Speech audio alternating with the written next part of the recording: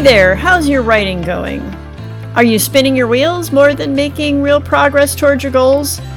Are you not quite sure what your writing goals are? If that's you, you're not alone, and you're in the right place. My name is Amy Simon, and this is the Purposeful Pen Podcast, where we uncover how to build a writing life that brings joy to us, glory to God, and benefit to others. Okay, friends, it's about to be November, and you know what that means. The insanity of the holidays is about to begin. My 13-year-old already had a small Christmas tree set up in his room and Christmas screensavers on his computer until we actually made him take them down. But there's Thanksgiving and everything leading up to it, Christmas shopping, school events, all the things.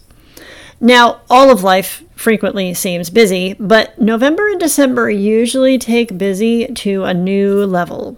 So what do we do with our writing during that time? So first of all, know that there will never be an ideal time of life to write. We can think that once this happens, we'll have the time. Once the kids are old enough to go to school, once they leave the house, once my work settles down, once I retire. Here's the thing, it will never happen. Or if it does, we will fill the time with other things. Having boatloads of free time isn't necessarily the answer to writing more. Part of the reason is that it's the living of life that actually gives us things to write about. Conversations with friends, walking through different difficulties and challenges, celebrating the joys of life. That's all fodder for us to write about. Sitting on a beach sipping margaritas doesn't give us much content. The other reason that time isn't necessarily our problem with writing, because writing is hard. Having enough time isn't always the actual issue. It's an easy reason to tell ourselves, but I found in my own life that the real issue is usually that I resist doing the hard thing of writing.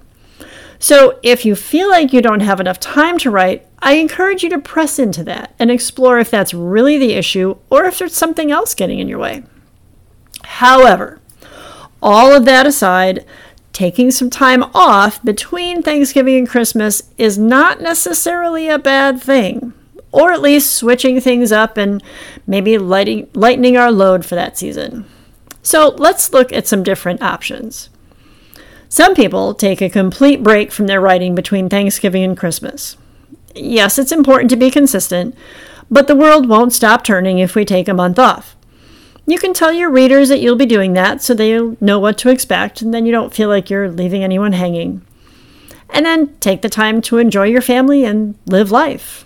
You can also use some of that time to journal, brainstorm new ideas, reflect on the past year, and prepare for the coming year. Another option is to just keep posting and putting content out there, but try a little bit of a change of pace. Maybe you post links and resources from others or some sort of pared down content that doesn't require as much effort on your part. Keep in mind that your readers are busy as well and won't have as much time to read what you're offering them. What would serve them during this season? Or what if you created the content ahead of time and scheduled it out to post during December, but then you didn't need to create it while in the midst of those busy weeks yourself?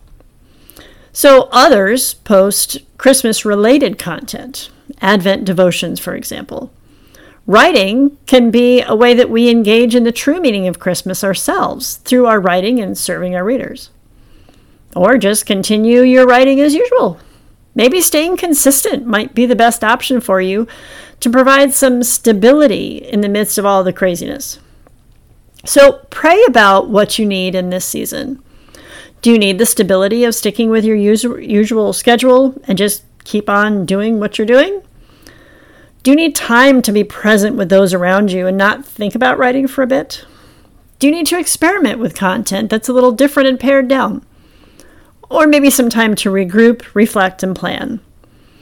Our writing has to work with our real life, and it should also serve our readers. What do they need from you during this time? What are they feeling and dealing with? Whatever you decide, I encourage you to keep journaling and processing your experiences that can later become writing content. The holiday season can bring up a lot of joy and challenges. interactions with extended family, which honestly might fall into either the joy or the challenge category. Maybe you have grief over those who are lost or fractured relationships. There's expectations and the drive to please others. Lean into those things and live them fully. Be present, but then make liberal use of your journal as you process your thoughts and feelings. So no matter what you decide, I trust that God will show you where and how writing fits into your life in these next couple of months.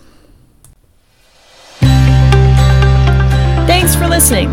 Don't forget to subscribe to the podcast on Substack to take advantage of additional resources. Comment on the chat questions and see what others are saying as well. There are also journaling prompts you can download to further process the things we talk about in each week's episode. You can further support the podcast by liking it, commenting on it, and, of course, sharing it with others.